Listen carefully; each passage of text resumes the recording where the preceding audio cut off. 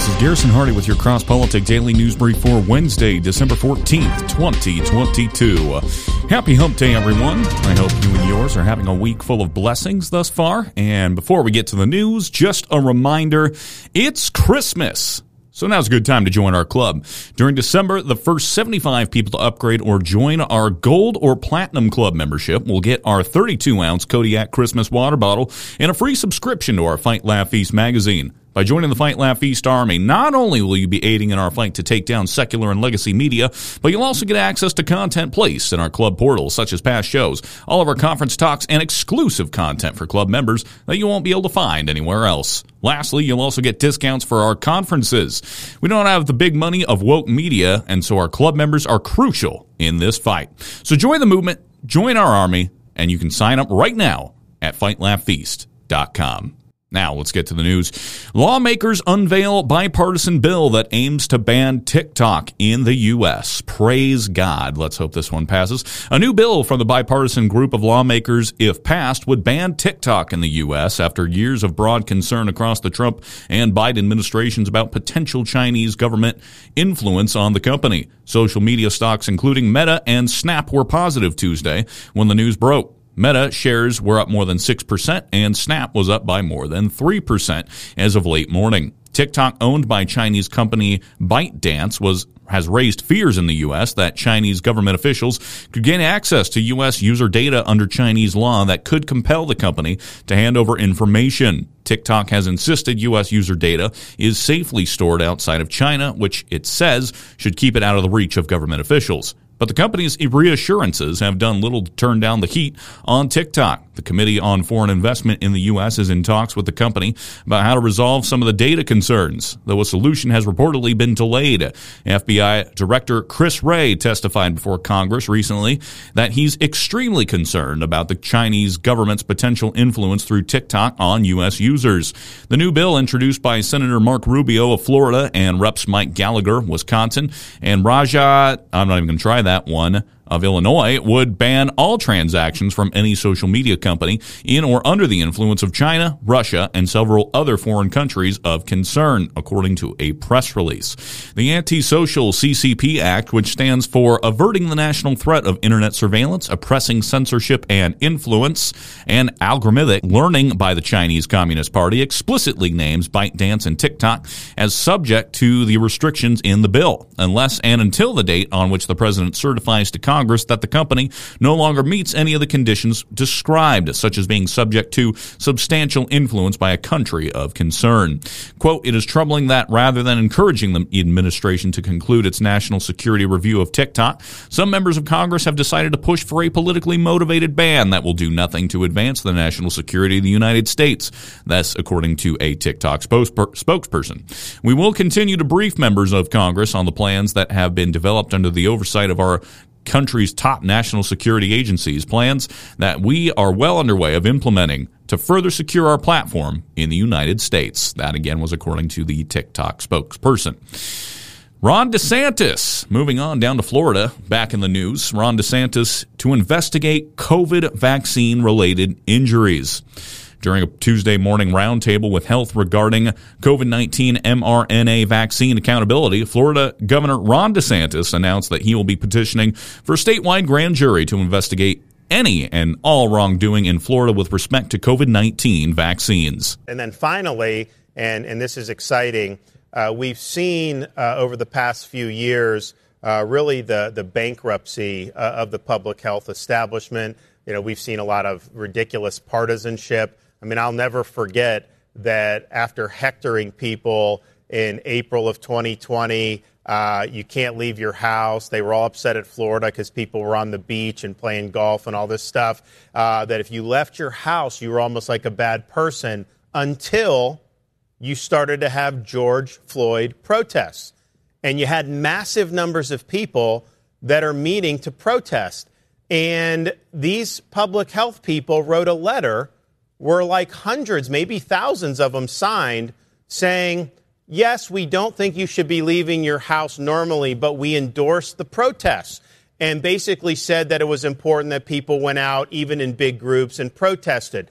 And then they said in the letter that does not mean they support protests for other things, like people that wanted to protest lockdowns. And so if that just didn't take the mask off and just show, that this is all just a huge political farce, I don't know what is. But the reality is, even this in June of 2020, I think you've continued to see people in these bureaucracies and in this establishment behave in ways that have totally squandered any type of confidence or goodwill that people would have. And our CDC at this point, anything they put out, you just assume at this point that it's not worth the paper that it's printed on. And so it's not serving a useful function. It's really serving to advance narratives rather than do evidence-based medicine. And so in Florida, the Surgeon General actually has the ability to convene panels of experts to do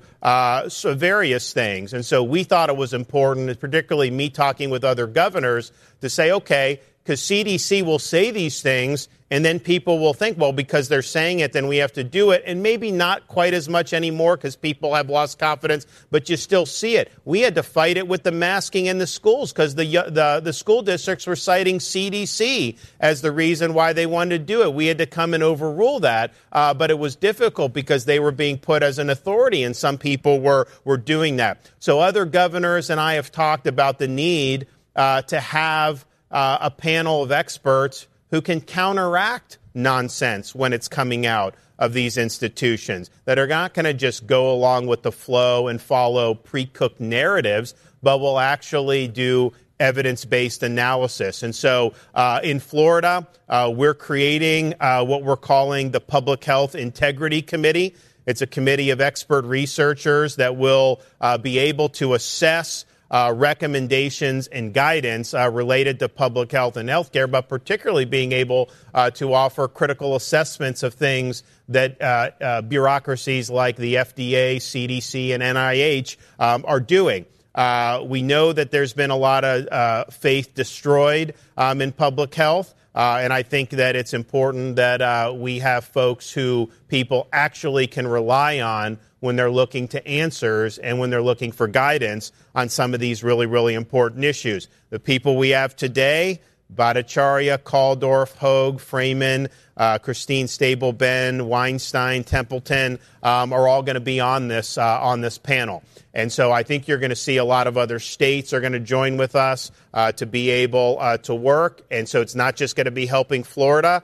It's going to be helping people all throughout the United States of America. And you see now in some of these enclaves, they're talking about masking again. They're talking about masking for flu and RSV. And it's like, we're just not going to put up with this in Florida, and we want to continue to fight back. Speaking in regards to the information that came about during the beginning of the pandemic in 2020, where people were told to stay inside, but George Floyd protesters were allowed to congregate in large groups, DeSantis announced a panel of experts who will counteract nonsense when it's coming out of these institutions like the CDC. Hey, speaking of the CDC is urging a return to masks amid triple-demic. That's right. The Centers for Disease and Control and Prevention, again, is urging people to wear masks indoors. The reason for encouraging mask use is what health officials are calling a triple-demic, the flu, respiratory syncytial virus, RSV, and COVID-19. The CDC's December 8th report said about 13.7% of Americans live in communities rated high for COVID-19 community levels, up from 4.9% the previous week, this according to The Hill. An additional 38.1% of Americans are in the medium areas and 48.2% are in low areas. We encourage you to wear a high-quality, well-fitting mask to prevent the spread of respiratory illnesses, most especially for those in the 5% of the population currently living in counties with high COVID-19 community level. That was according to Dr. Rochelle Walensky, said last week during a conference call. CDC continues to recommend masking for anyone choosing to travel by plane, train, bus, or other forms of public transportation, or for anyone who may be immunocompromised or increased risk of severe disease. The Hill reported that several major cities are mulling a return to masking mandates. More than 10 counties in California fall under the high areas. Los Angeles County, for example, health officials are recommending that everyone wear masks indoors. Hospitals in L.A. saw an average of 1,245 COVID-positive patients every day, a nearly 20% jump from the previous week. When you put on your mask for these few weeks during this surge, yep, that's all it is, folks, 2 weeks to flatten the curve, it is about the people of L.A. County. It is about every individual, every visitor, our healthcare workers, essential workers, and other people who serve. In addition to vaccination, it is one of the easiest things everyone can do right now. This according to Barbara Ferrer, Los Angeles County Director of Public Health, wrote that on December 9th in a press release.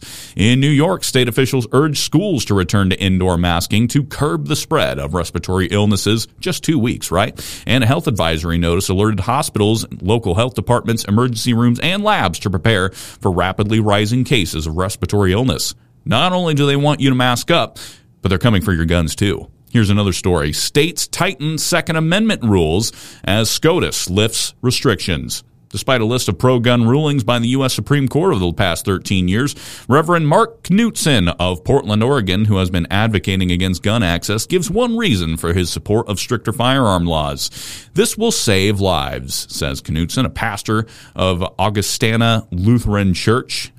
Probably a church you should avoid, and chairman of the Lift Every Voice Oregon Yes on Measure 114 campaign. Knutson was the chief petitioner of the campaign in support of Oregon Measure 114, which narrowly passed in the midterm election in November. He described the campaign as grassroots and said it was in response to the recent shootings in the United States. It was a well-funded campaign based on reports filed with the Oregon Secretary of State's office. Lift Every Voice Oregon spent just shy of $2.4 million. The top three contributors of the campaign were Connie Ballmer of Bellevue, Washington, who contributed $750,000. Ballmer is an Oregon native and married to former Microsoft CEO Steve Ballmer. Together, they have started several organizations to support charitable and political causes. The National Education Association, a teachers union, contributed $500,000, and the 1630 Fund contributed $250,000. The 1630 Fund is described by a website, InfluenceWatch.org, as a possible dark money fund that supports progressive causes. Nice. When asked about the fund, Knutson pointed out that as a 501c4, it is not required to disclose its donors. He said the fund was set up to help progressive political campaigns. In Oregon, Measure 114 requires Oregonians apply for a permit to purchase firearms, along with background checks and certification from a purchaser for passing an approved safety course. The law also requires the state police to compile a firearms database and prohibits the sale of magazines that can hold more than 10 rounds of ammunition. Tom King, president of the New York State Rifle and Pistol Association, is involved in a Second Amendment battle on the opposite side of the country. So from Oregon to New York we go. He denies that safety is motivating New York state officials. Quote, "It's all about intimidation," King said. His organization sued New York State over its previous requirement that concealed weapons permit applicants show proper cause, or in other words, a legitimate reason for applying for a concealed firearm permit. According to King, the law was to disarm the populace while making exceptions for the wealthy and politically connected. The original cause made its way to the U.S. Supreme Court this year. In New York State Rifle and Pistol Association versus Bruin, the Supreme Court decided last June that the proper cause requirement was unconstitutional. The court also held that Second Amendment regulations must align with constitutional text and history. In other words, since the Constitution did not mention proper cause, and historically this had not been required, the state could not require it either. Almost immediately, Governor Kathy Hochul called the legislature into session to pass the Concealed Carry Improvement Act. The act removed mention of proper clause, but expanded all other requirements. An applicant's social media will be scrutinized and must provide contact information for a list of close family and friends. This is like applying for a job, folks. The CCIA also requires 16 hours of training, including 2 hours of training on a firing range. In addition, the new law expanded the government's list of sensitive places where it sought to prohibit the carrying of firearms. This includes private property, unless the property owner posts a sign granting permission or is given express permission to the permit holder. other pro-Second Amendment groups, including Virginia-based Gun Owners of America, sued the state, and a judge found several elements of the new law unconstitutional. However, that judge's ruling is on hold as state officials vow to continue the fights. Speaking of tyranny, the mission of Armored Republic is to honor Christ by equipping free men with tools of liberty necessary to preserve God-given rights. In the Armored Republic, there is no king but Christ. We are free craftsmen. Body armor is a tool of liberty. They create tools of liberty. Free men must remain ever vigilant against tyranny wherever it appears, like New York or Oregon. God has given us the tools of liberty needed to defend the rights he bestowed to us. Armored Republic is honored to offer you those tools. Visit them right now at ar500armor.com. That's ar500armor.com. Hey, how about some more tyranny? New Zealand bans cigarettes for all those born after 2009. Kiwis born after 2009 will not be able to purchase legal cigarettes, according to a new law by Jacinda Ardern's Labour Party that seeks to make the country smoke-free. The law would grandfather tobacco use to those born before January 1st of 2009, reports the Daily Mail. This would mean that 50 years from now, one would have to be 63 or older to buy cigarettes in New Zealand. Health authorities are aiming to make the country smoke-free by 2025. The law will also reduce the number of retailers who can sell tobacco by 90%, which would leave just 600 stores. New Zealand's Associate Minister of Health said that the legislation seeks to ban cigarettes from use, saying that, quote, there is no good reason to allow a product to be sold that kills half the people that use it. And I can tell you that we will end this in the future as we pass this legislation, she continued. The New Zealand health system hopes that billions of dollars will be saved by cutting smoking, as it causes cancer, increases blood pressure, strokes, and causes a variety of other diseases. Lawmakers voted to pass the legislation 76-43. New Zealand's right-wing ACT Party, which voted against the bill, said that the corner stores would go out of business without cigarettes to sell. Statistics say that New Zealand has found that 8% of New Zealand adults smoke daily, down from 16% a decade ago. 8.3% of adults vape daily, an increase from 1% 6 years ago. Indigenous Maori populations smoke more than the average New Zealander, with around 1/5 reporting that they smoke. Ladies and gentlemen, that's the news for today. But before I end today's news brief, I want to stop and take just a moment to talk about someone who is likely very dear to some of you, Mike Lawyer. Just before I came to do this news brief, I received a church email that announced that Dr. Lawyer had passed away and has gone to glory to be with his wife, Eileen, and with our Creator, whom with no doubt is saying, well done, my good and faithful servant. Dr. Lawyer was a faithful counselor to many in the Moscow community, but also to many around the world. He would always ask the question of, where is God in all this? To me, Mike was more than just a counselor. He was a dear friend and a father figure. He came into my life during a dark time, and God used him as a tool to reshape me in Christ's image. Mike, all I can say is I love you, and my heart aches at your passing. But I am comforted to know that you are in glory with our Creator and with Eileen. Folks, that's going to do it today for this Cross Politic Daily News Brief. Again, I would just ask that you pray for the Lawyer family, pray for his daughter Rachel, and all those close to him and this Moscow community as we grieve his passing. I hope you have a good rest of your day, and Lord bless. We'll see you next time.